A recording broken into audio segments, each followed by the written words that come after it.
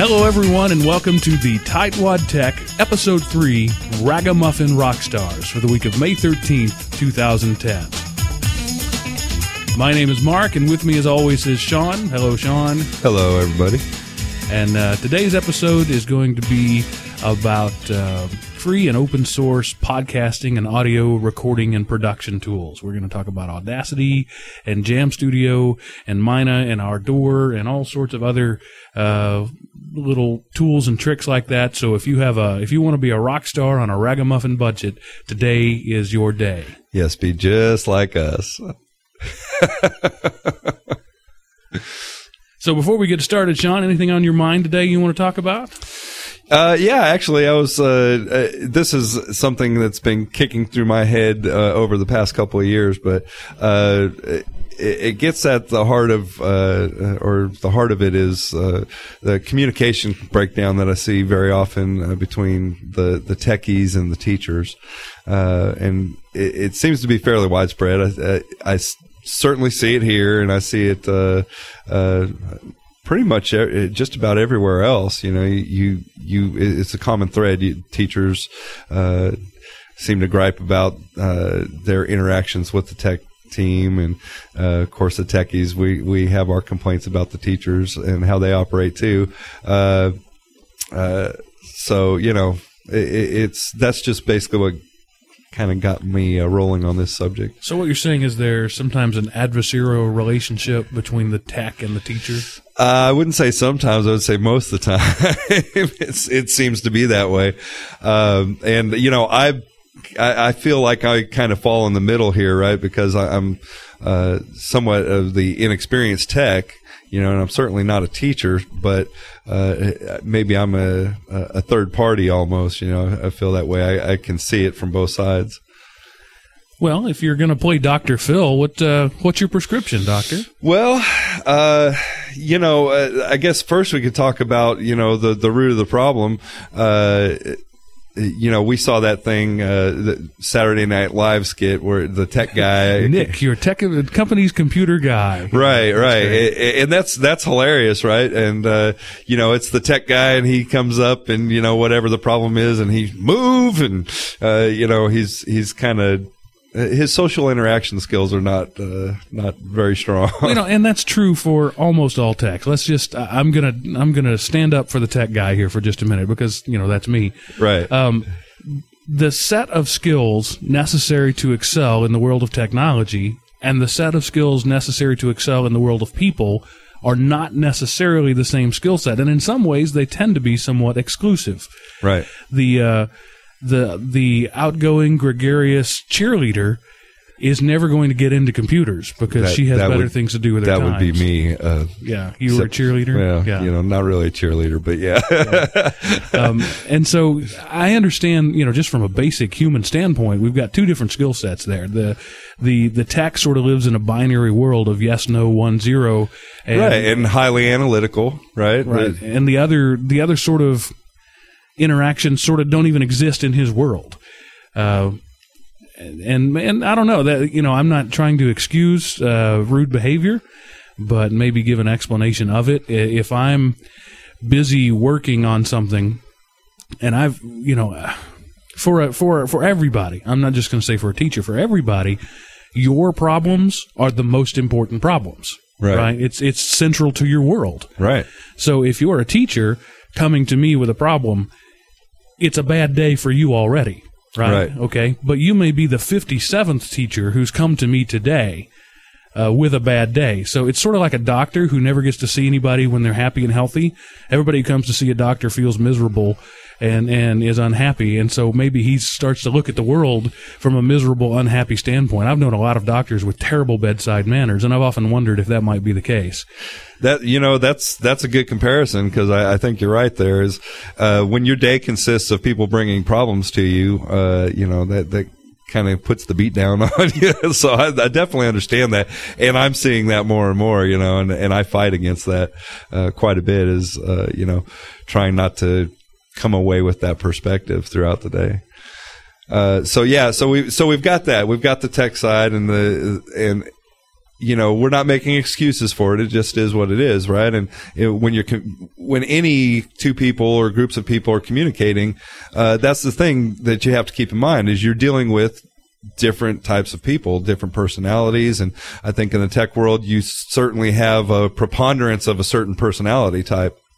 And so now let's talk about the teacher side. And again, I think you have somewhat of a preponderance of a personality type there. And teachers are used to being the masters of their universe, and they're in the classroom. And when they're there, they're it, right? I mean, their word is law, and so they're used to operating in that type of environment. And you're right. If they have a problem, to them, it's a huge problem, and that makes sense.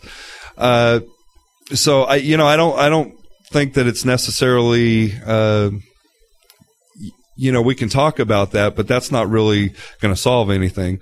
So my real thought on this is that, okay, you can say it's a double-edged sword, and that both sides have responsibility there, and that's true, but I don't think that there's really equal responsibility there. I think that the onus is really more on the tech person, because when we're talking about dealing with tech problems, that's our world. So often you see teachers really get somewhat on the defensive, right? Because they're all of a sudden they're the idiot, right? Well, and we techs have a knack for making people feel stupid. Yeah, absolutely. We're good at that. We don't mean to be, but and we started talking in computer terms and acronyms and everything else, and just under the assumption that everybody we talk to knows what all that stuff means, and it sounds like we're talking down to them. Right, and so I think your point that you're getting to here, and it's not one that I disagree with, is there's an issue of customer service here. Absolutely, we are. In the tech department, we are the servants, and right. and the teachers are our customers, and right. and I think that too many. My complaint about too many network administrators is they have it the other way around. They think that it's my network, my computers, I am God here, and you are merely the lowly user, and you get whatever crumbs I offer you. Right. I think it's totally the other way around. I am not the master of the user. I am the servant of the user, because that's my job. Without me, or without the need for customer service, I don't have a job. Right. Well, and my background is, before coming here was primarily customer service related. When that, you get to the heart of what I did before I came here, it was customer service. So I have that background. I think that's why this has been eating at me, because I see that lack in I don't know if it's in technology and education exclusively. I'm sure it's probably across the board, out there in the corporate world and everywhere else, but that the tech people don't typically see their job that way. I work in IT. I'm an IT guy. I work on computers. I'm a programmer, or I'm a network administrator, whatever.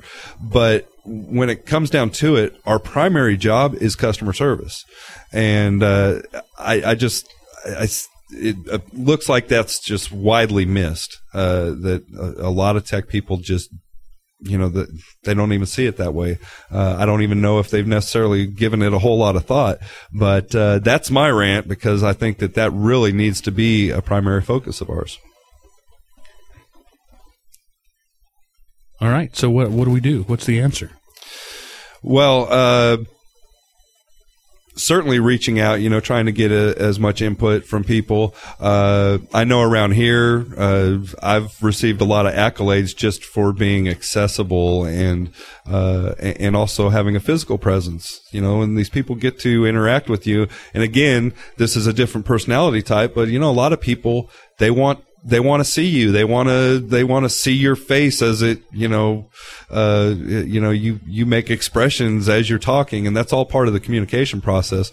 And, so it's bringing more personalization to that interaction, and people feed off that. Let me address that for just a minute.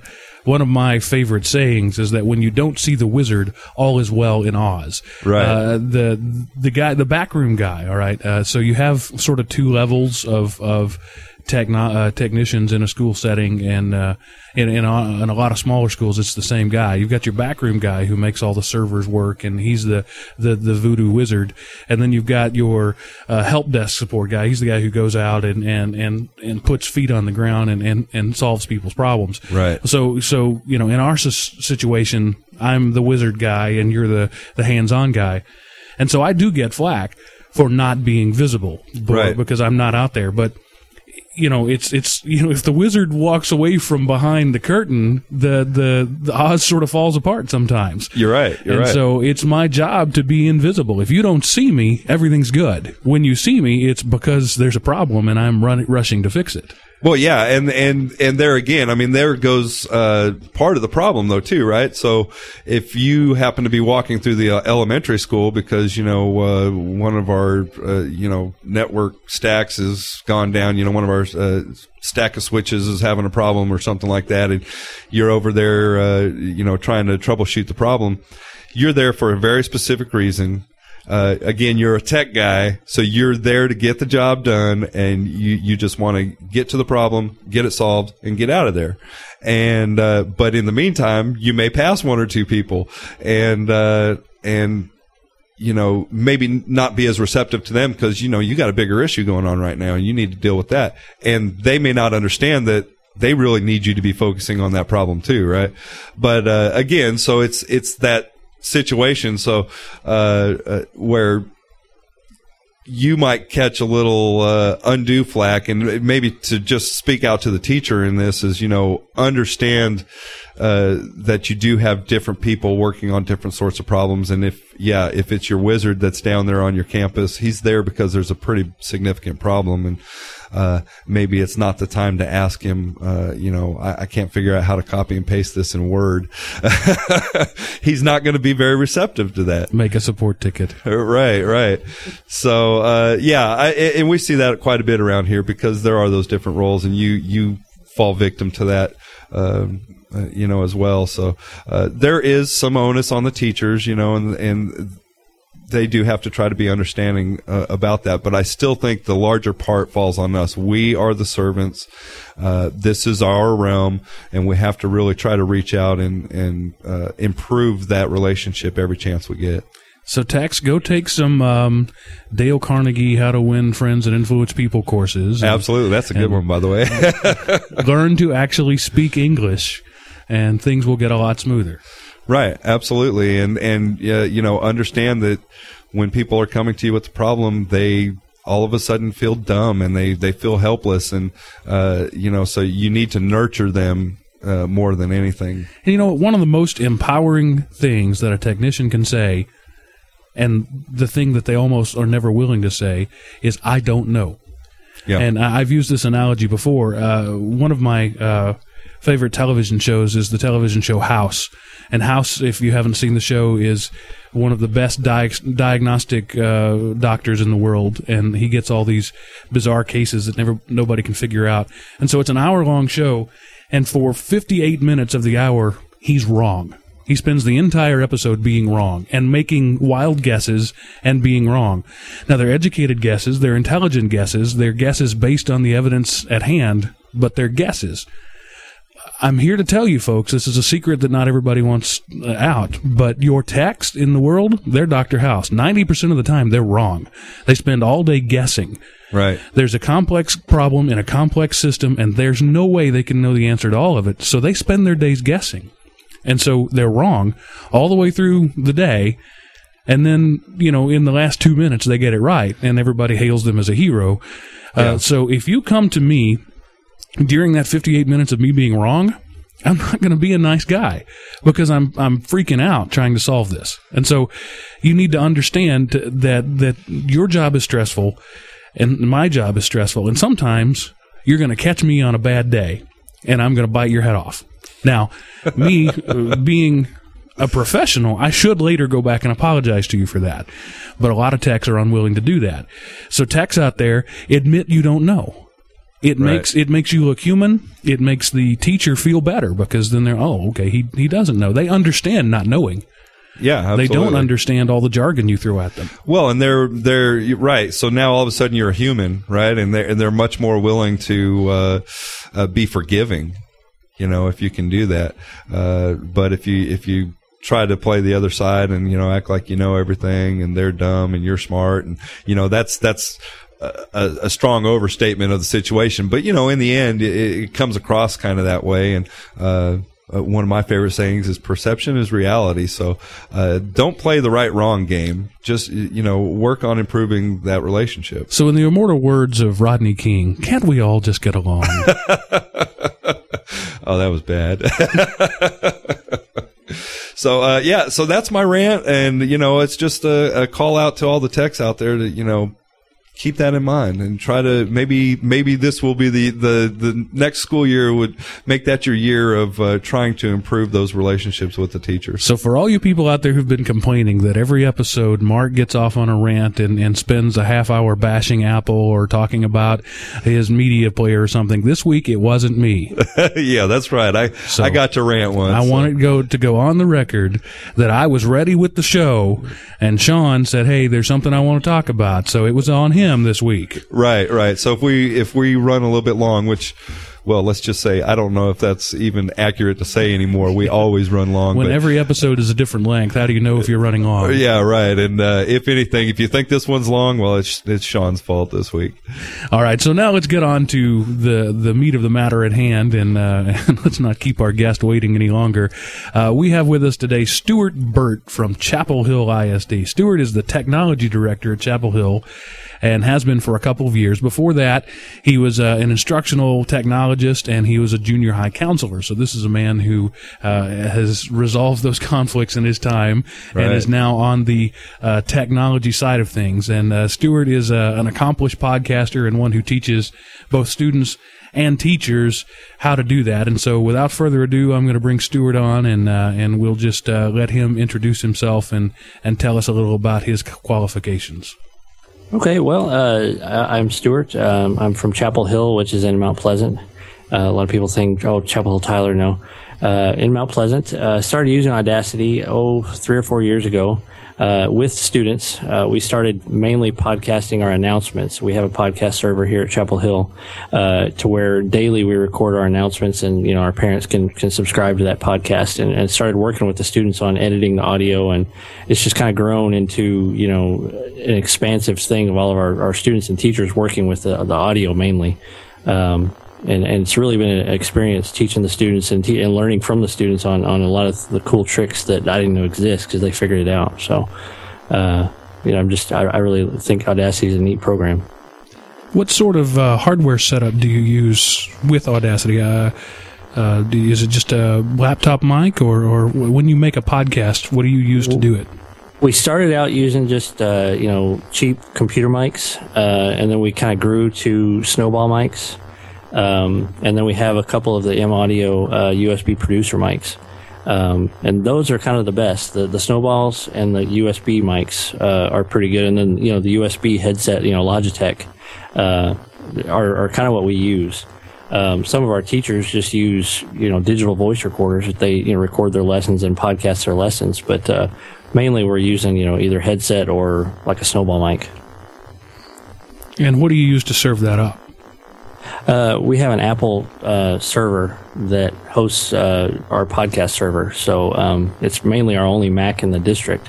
But it makes a great way to host your podcast, just because all the teachers can get on without having to have a Mac and upload all their files, and it creates the iTunes link for you automatically. And I wanted something that was real easy for my teachers, mainly to reduce that frustration level, where they can get on there and update it real easy, and easy for the parents to get to. So, and you're just uploading MP3 files into that, is that right? Is that how they do that? Yes. So the podcast server on the Apple side has a thing where you click the plus sign and it says insert your media. So that can be a video file, it can be an MP3. A lot of our teachers use Movie Maker as well, so they can put that Movie Maker right into that feed. And that makes it real simple for the teachers to be able to use. All right, Stuart, give me a 2-second primer. If I am a teacher who wants to get into podcasting, with no money. We are the Tightwad Tech. That's what we're about here, right? What do I do?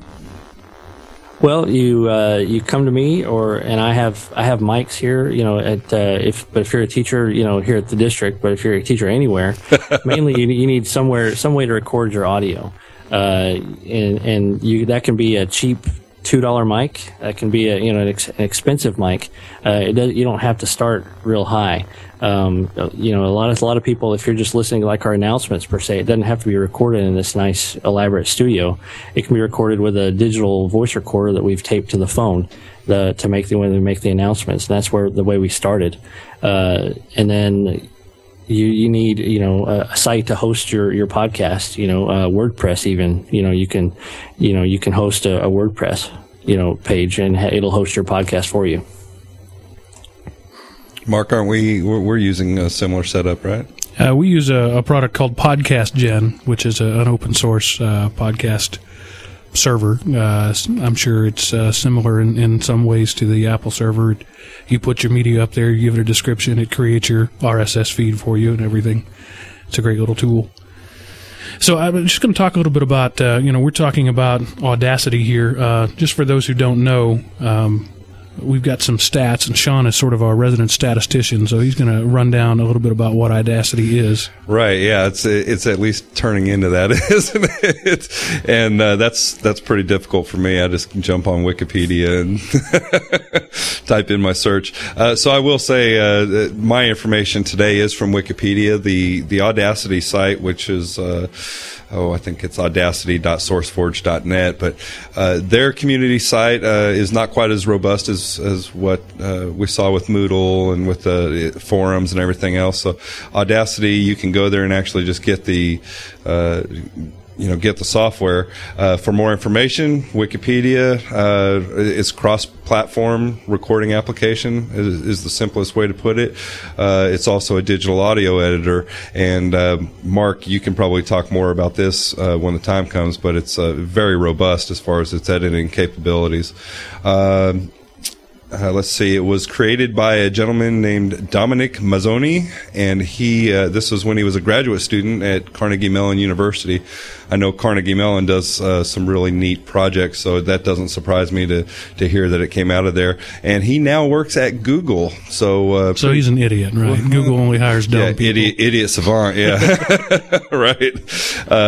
This guy, obviously a very smart guy, but he's still the main developer. So even though he's over there with Google, he's still developing and working on Audacity, and it's still a robust project. And they just came out with a new release here April 1st of this year. So it's still going. It's not a stale project by any means, and I highly doubt that it ever will be. It is the 6th most popular download on SourceForge.net with 63 million downloads. So again, obviously that many people getting it. It's a great software, and that's why we're here to talk about it today. Stuart, talk a little bit about, I know this is an audio medium, so screenshots would be handy, but we don't have that option. Talk a little bit about the interface. What does a user see when they sit down to Audacity for the first time? Well, when you first open Audacity, it's going to have just kind of a blank slate with a toolbar, the usual thing on the top, just a toolbar on the top, blank slate. From there, you can import tracks you already have, MP3, WAV, AIF, or you can start recording a new track. And a lot of times we'll start recording a new track, from either source, from a microphone or, from other sources of something that you've inputted. It'll do multi-track, so if you start recording and then you stop, it's hit record again, it'll do a new track. And then you can move those tracks freely. It's real easy on kind of the user interface. There is a little bit of learning curve on Audacity because, it doesn't really label a lot of the buttons. It has, 6 main tools. You have the cursor thing that kind of, that's to be able to highlight part of the track. And then you have the next tool where if you hover over it, it kind of tells you what that tool does. And I believe it's called the envelope tool. Mm-hmm. That's to be able to kind of play with the levels of the audio of different tracks, fade in, fade out. And then you have the pencil where you can select and highlight portions of that, and then zoom in, zoom out, to where if you want to see the whole track or just certain sections of it.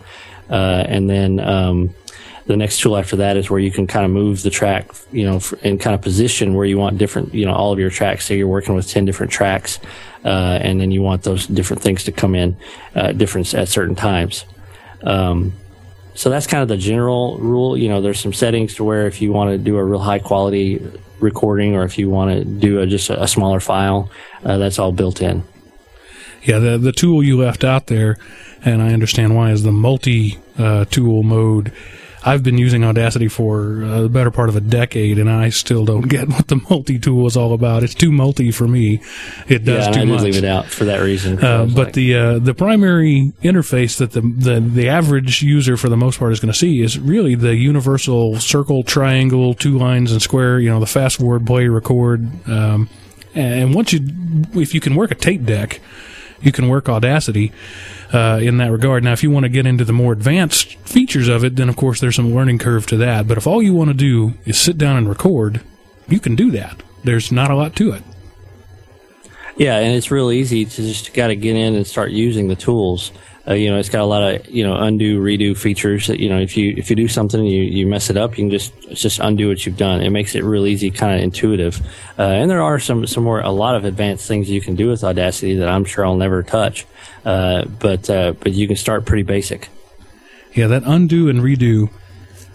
I'm telling you, when I first started recording and doing music and that sort of thing back as a hobbyist in high school and then later in college, I did it with magnetic tape, and there was no undo. I remember those days. And the redo was you recorded it again, and if I had a section I wanted to cut out, I had to string 2 tape decks together and push record on one and play on the other, or to get really advanced, you use scissors and tape and you splice it, you cut it and splice it. With this thing, this podcast that you're listening to right now, we started in with the interview. We typically do that because we want to respect our guests' time, and then we're going to go on and later record the intro. And so the first, whatever it was, 10 minutes, I don't know what it is at this point, so I'm going to make it up. First 10 minutes of the show where Sean and I riffed on whatever it was, ramble on, is going to happen after this sentence I'm saying right here. And then we're going to do the show closing, and then we'll do the tips of the week. And then I go into Audacity and I say, snip, snip, move that to the front, slide this over, and then you get the podcast that you're hearing right now. That is freaking awesome. And that basic functionality is really all most people are going to need, right? They need to be able to move those tracks around, reorder them the way they need to, cut out whatever portions they want to edit out, and do their fade in, fade out. And, that's going to cover probably 95% of the people out there. And I'll say one thing on Audacity. It starts out real easy, and one thing that I tell my teachers is the lame encoder, and I don't know if we haven't mentioned that yet, but if you're going to save as an MP3, that lame encoder is real important. It doesn't come standard with Audacity, so I thought I'd just mention that. Yeah, just a little background on that. The lame encoder is the MP3 format is an encumbered. It's a proprietary format. The Fraunhofer Institute in Germany owns MP3. They license it very loosely, so it's there's pretty much not an issue there. But it's not open, and so the Audacity people can't include it. And so the instructions are dirt simple. It's in the help, or the first time you tried to record something as an MP3, it'll tell you, hey, I need this file. It's one file. You download it off the web, you point it at it, and you never need it again.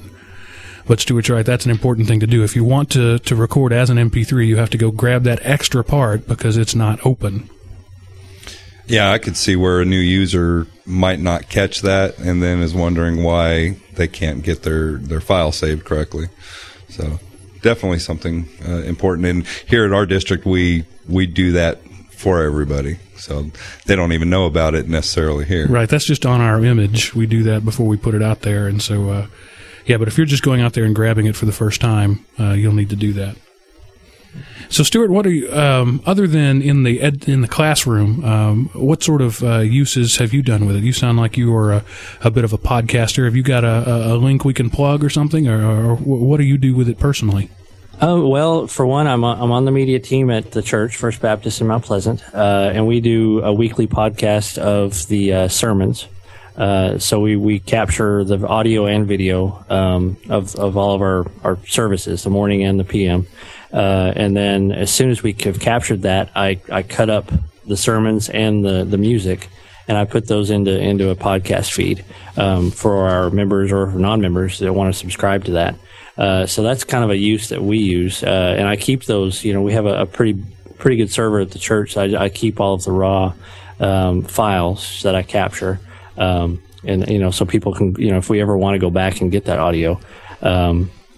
We do a podcast here at Chapel Hill. The librarian or media specialist and I do a podcast every couple of months. We try to be more.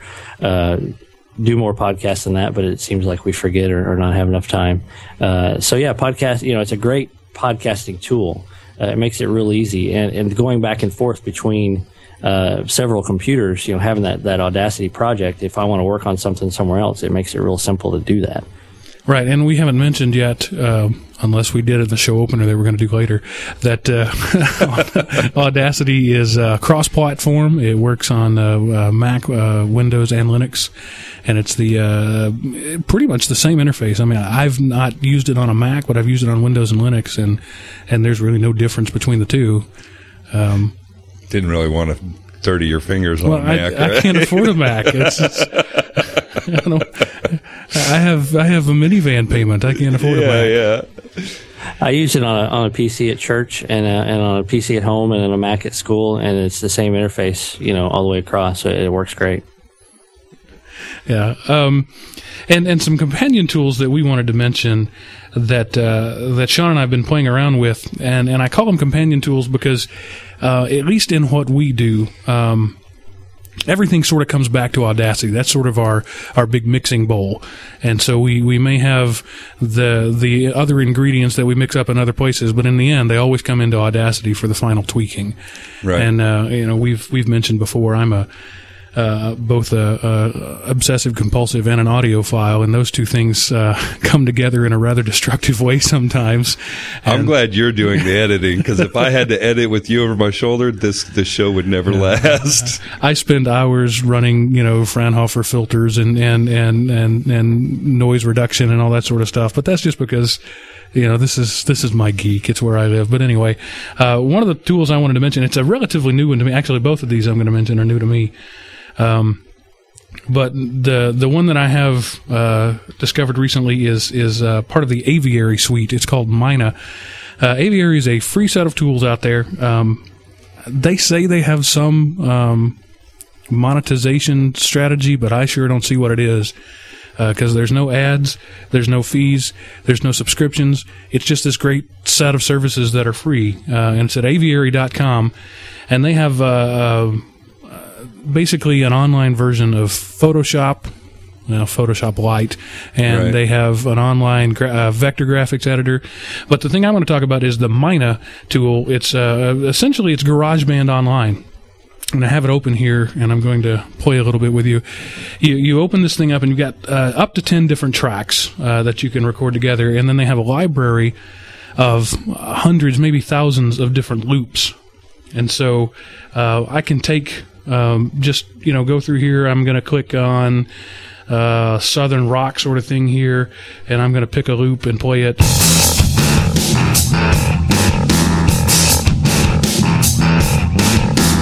So, there's a little, just a loop there that you can play with, and then let's go down here, and how about that one?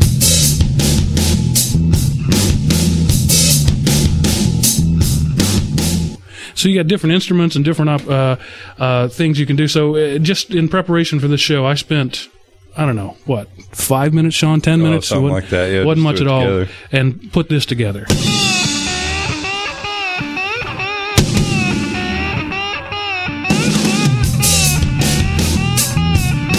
Now, see, I can see this as bump music or, intro, outro music for a project. Real simple for students to work with. Right. In this day and age where the recording artist industry is looking for excuses to sue their customers, why open yourself up to that? You can create your own media for whatever you want to do. And the thing with Mina is it's sort of like GarageBand. You don't really get a choice of instruments or of keys. It's a loop. Like here you've got your guitar and your bass and your drum all together. But it works, and it works really well, and it's super simple. Like I said, this took just a couple of minutes. And the great grand finale. And then when I'm done, I click the mix down button and it gives me an MP3. And that's it. And this is a free service, once again, at aviary.com. It's just really pretty impressive. And that should also be mentioned that it's a plug-in for Google Docs, right? Well, Google Apps. If your school or your institution has a Google Apps domain, they have a Google Apps marketplace, and Aviary is one of the things. And so your student logs in with their Google Apps credentials. Aviary, it just is one of the apps. You've got Calendar, you've got Docs, you've got Contacts, you've got Aviary. It just shows up right there. When you click Save, it saves into your Google Docs space, and then all your stuff is right there, and it just travels with you everywhere you want to go. Right. So, really nice collaborative tool then if you're working on a class project and you are a Google Apps school. Right. And if you're going to do a voiceover or something like that, you can record up to a minute of audio straight from your computer, and it becomes one of the loops in Aviary. Or if you, for example, have created something, if you're a guitar player or whatever, you can record your stuff in Audacity, mix it down, and then put that up there into Mina and use it as one of your loops to mix and play with. And again, like GarageBand, you take your loop and you stretch it out, and it'll repeat it and loop it and do whatever you want to do, and you can mix tracks, and it's a really powerful tool. And this is the sort of thing that if you put it in the hands of a kid who is gifted in this area, he will go to town on it. And so they'll just blow you away on the kids always amaze me on the things they can do with stuff like this. You give them 5 minutes and they'll blow your mind. Absolutely. So if you're doing a podcast as a class project, have the kid who likes to write the script. Have the ham read the script, and have the behind-the-scenes guy, the tortured musician who always dresses in black, write your soundtrack. And they all do what they do well, and you have a better product than if you make everybody do the same thing. Right.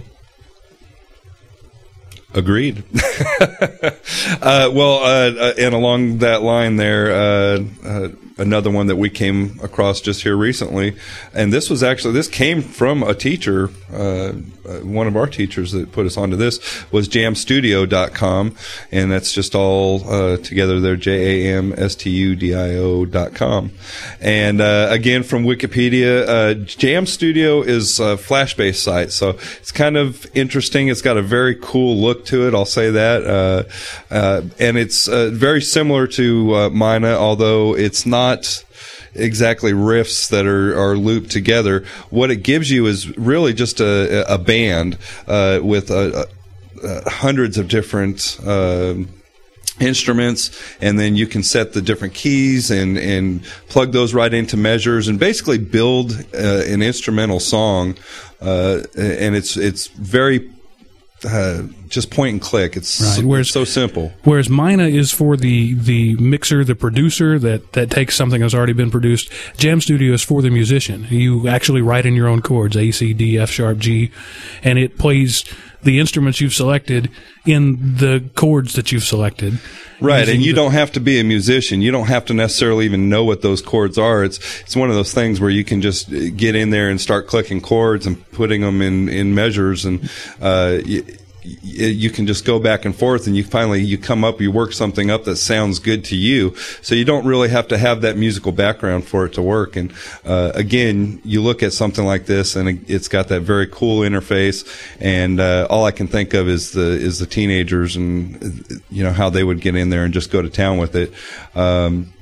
Jam Studio's got 125,000 registered users from 160 countries, so it's almost like its own little community, and people will post their own creations there. And Mark, I think we've got some of those creations queued up, right?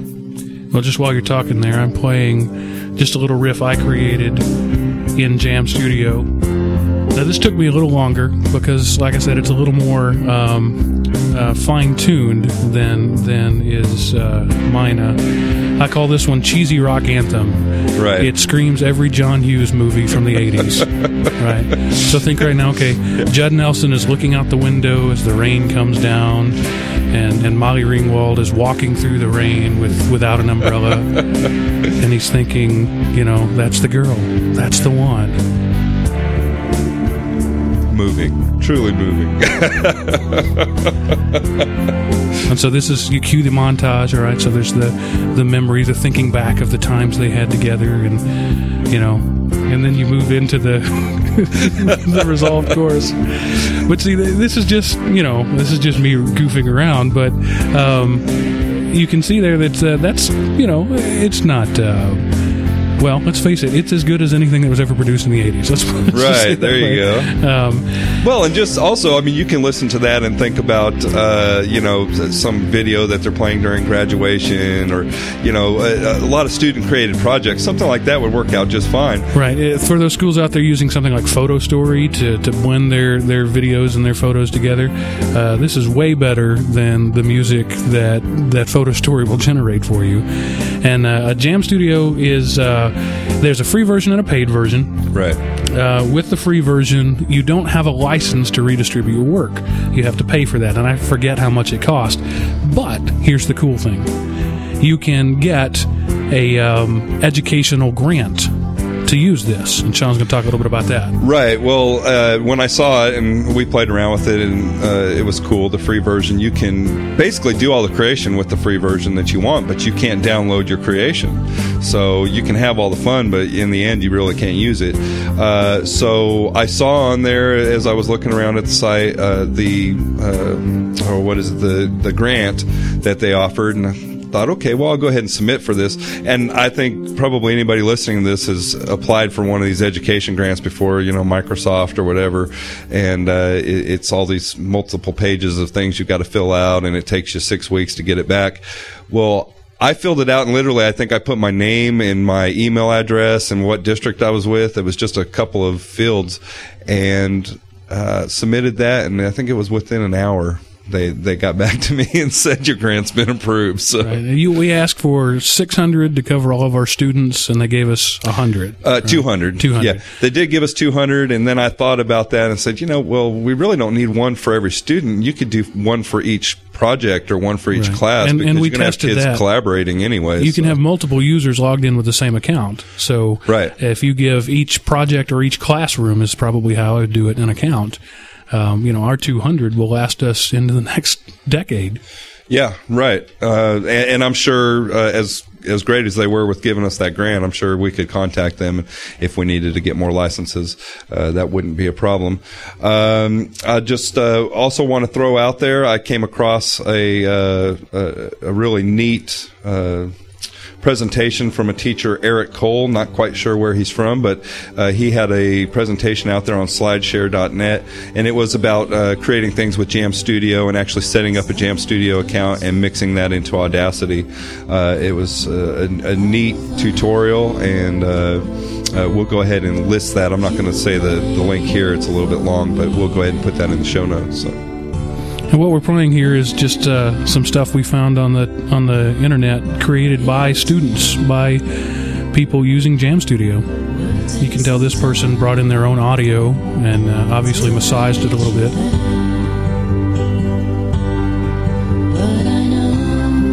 Right, and we talked about with something like this, it's a higher quality, and it sounds like maybe they went ahead and got the instrumental out of Jam Studio and then maybe ported that into their computer and used something like Audacity or some other mixing tool to put it all together. And just to give credit where credit is due, this is called I Believe by Madco, M-A-D-C-O. All right, go ahead, Stuart. Now, the grant version, that gives you everything the paid version would give you, and you can do all the exporting and everything and have the rights to it. Yeah, and the way it works there is they don't you don't download your MP3, they mix it and email it to you. So whatever email address you put with that account, you say, I want it mixed down, and they email it to you. Oh, cool. Yeah, and again, it'll just take you a couple of minutes, literally filled out a few fields, and you know, I checked it an hour later. It might have come back 5 minutes later, but an hour later I checked my email and there was my approval. So it was really nice. I filled it out as we were talking, so great. It's that easy. I want to play one other clip for you. This one just blew our minds. It's from a guy here in Texas. His name is Clarence.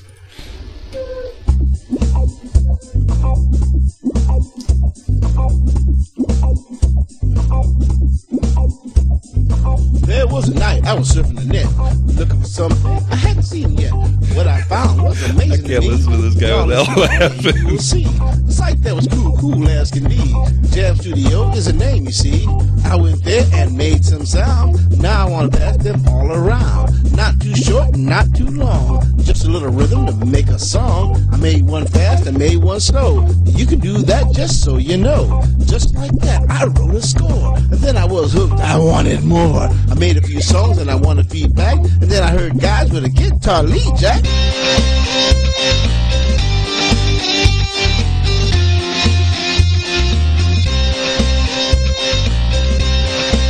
So that's Clarence rocking out, right? Yeah, we're not going to give Clarence any more fame than that, but that's pretty fun. And the Clarence here, I'm looking at him. He's 35 years old, probably got a wife in the back room with a couple of kids and a couple of kids running around. And like his little jam said, he was just bored looking for something to do. But imagine what happens if you turn this loose into the hands of a creative 15-year-old. Very cool potential there. It'd be amazing the stuff you'd see, I bet. So, and how fast they spit it out. Now, Stuart, in talking with you before and in preparation for this episode, you had mentioned a product called Ardour. Could you tell us a little bit about that? We at church, I said we do a podcast at church. Our music minister is also in charge of the media, and he wanted to record individual tracks of our soundboard. We have a 48-channel soundboard up in our media room. And he wanted to record all the individual tracks of a service. So we found Ardour, and it was kind of a similar to maybe like Soundtrack or Logic on the Mac. And he was familiar with Logic, but didn't want to pay for Logic. So we found Ardour, and it had some of the same features as Soundtrack and Logic. And we had a Mac, actually a Mac Mini at church. We downloaded Ardour and kind of started playing with it. And it did some of the same stuff, and really some really cool stuff. And since he had used Logic and Soundtrack before, he went to it real fast. I'm slower than he is on Ardour because it is very complicated. It has a lot of this, like I said, the same features as Logic, but so it has a lot of stuff that's out there. But it works really good if you're doing a lot of multi-track mixing. Several, like ours, 48 channels, it was able to mix all of those and do, adjust levels, and it worked really well. I have a question on that. Now, is that an open source software? Yes. Okay. Runs on Linux or Mac. There's not a Windows version yet. Not a Windows version, no.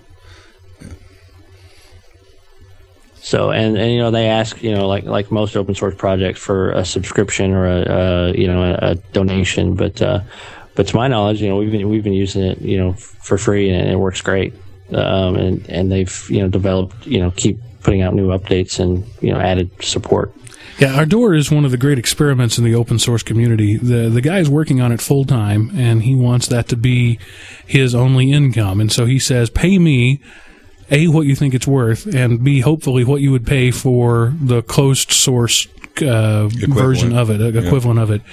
I think he says his average contribution is about $20, and he's making like $15,000 a year.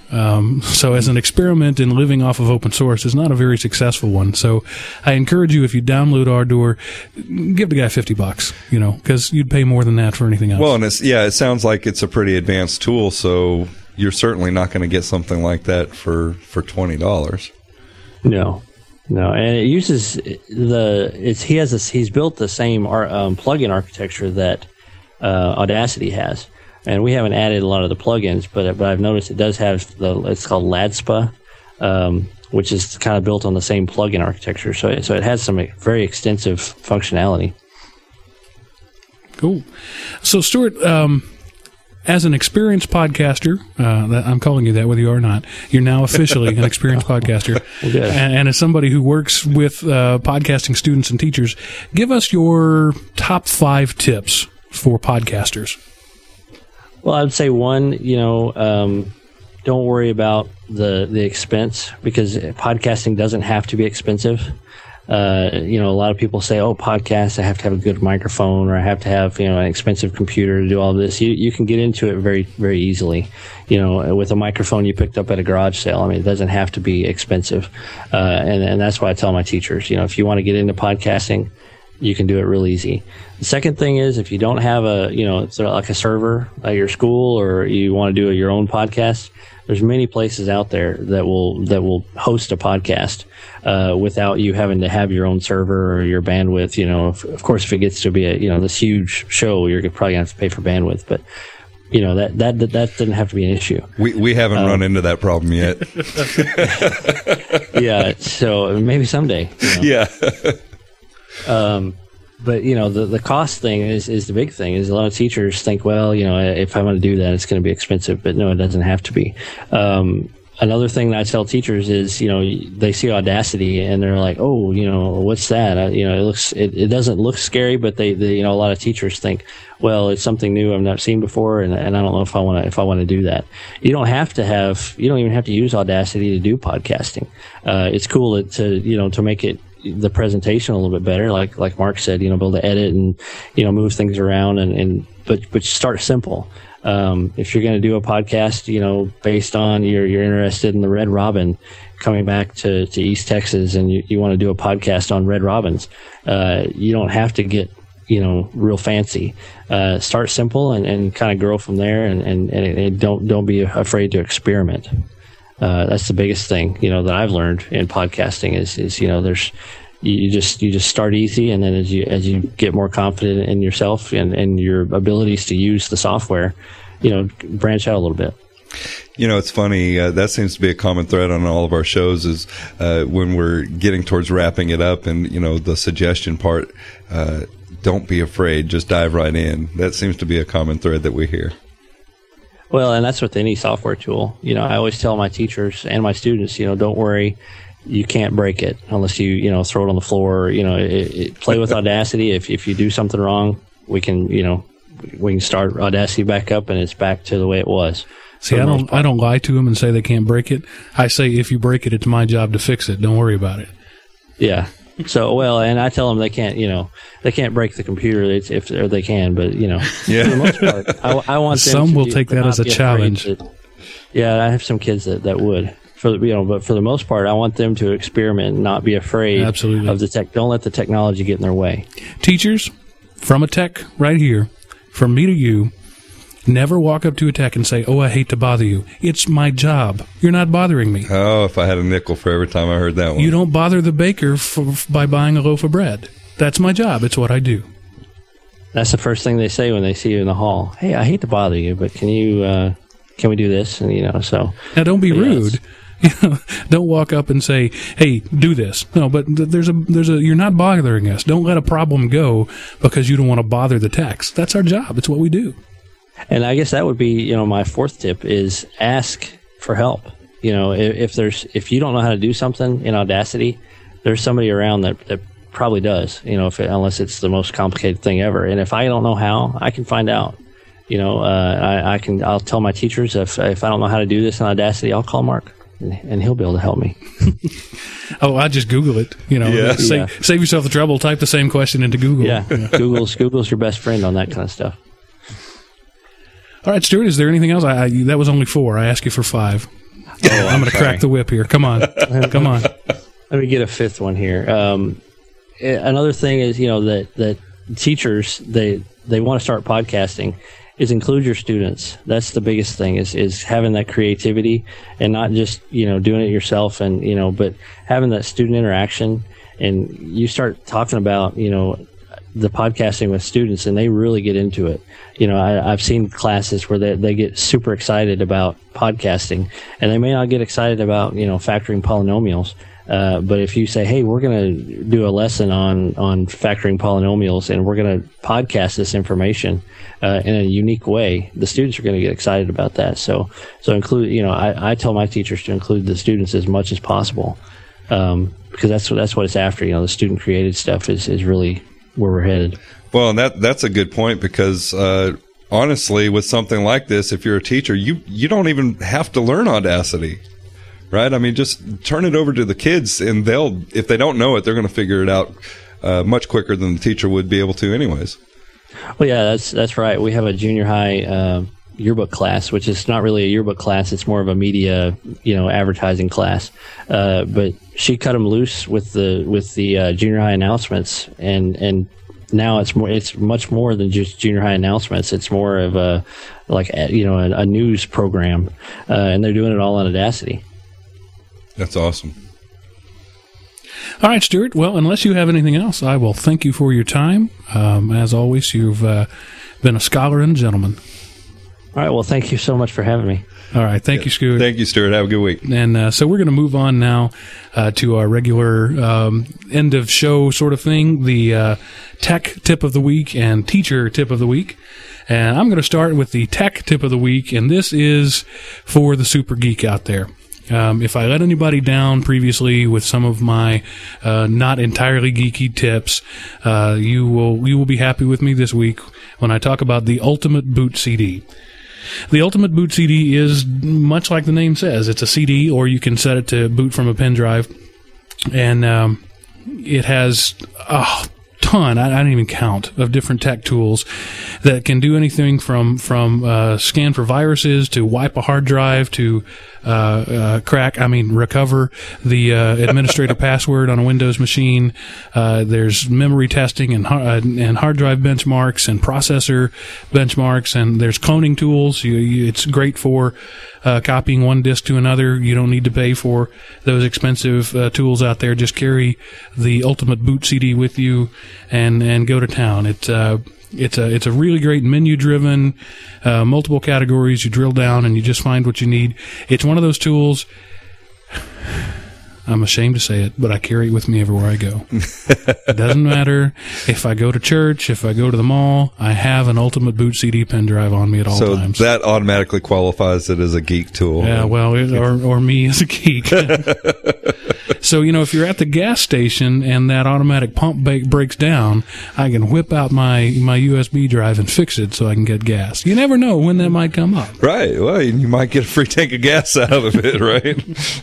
So the Ultimate Boot CD, and that is not unsurprisingly at ultimatebootcd.com. All right. Sounds good. I'm going to have to check that out because I haven't used that one yet. It's probably something I need to be carrying around.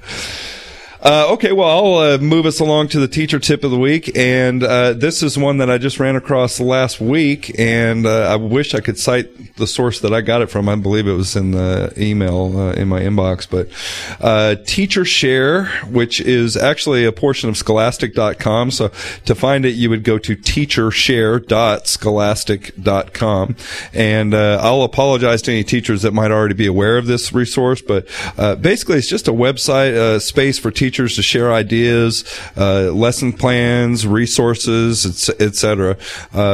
I just kind of jumped around the site, and it was really amazing how much was out there and how many teachers were on there sharing, entire lesson plans and activities, and it was, K through 12, so it covered everybody. Really neat stuff, and I think if I was a teacher maybe preparing for the summertime and maybe looking at what I want to do this next summer, it'd be a great place to just go and kick around and maybe come up with some new ideas, things that you hadn't thought of before. So check it out, teachershare.scholastic.com. All right. And I guess that wraps up this week. As always, we thank you for being here. Be sure to check out our website at thetightwadtech.com, where you can find, of course, our podcast feed, a blog with show notes of each episode. The tools that we talked about this week will be there. There's also an opportunity for you to comment and give us some feedback. Follow us on Facebook and Twitter. That's right. And find out more about your intrepid co-hosts at thetightwadtech.com. We hope to see you there. All right. And for now, this is Mark saying insert something witty here. And I'll see y'all next week.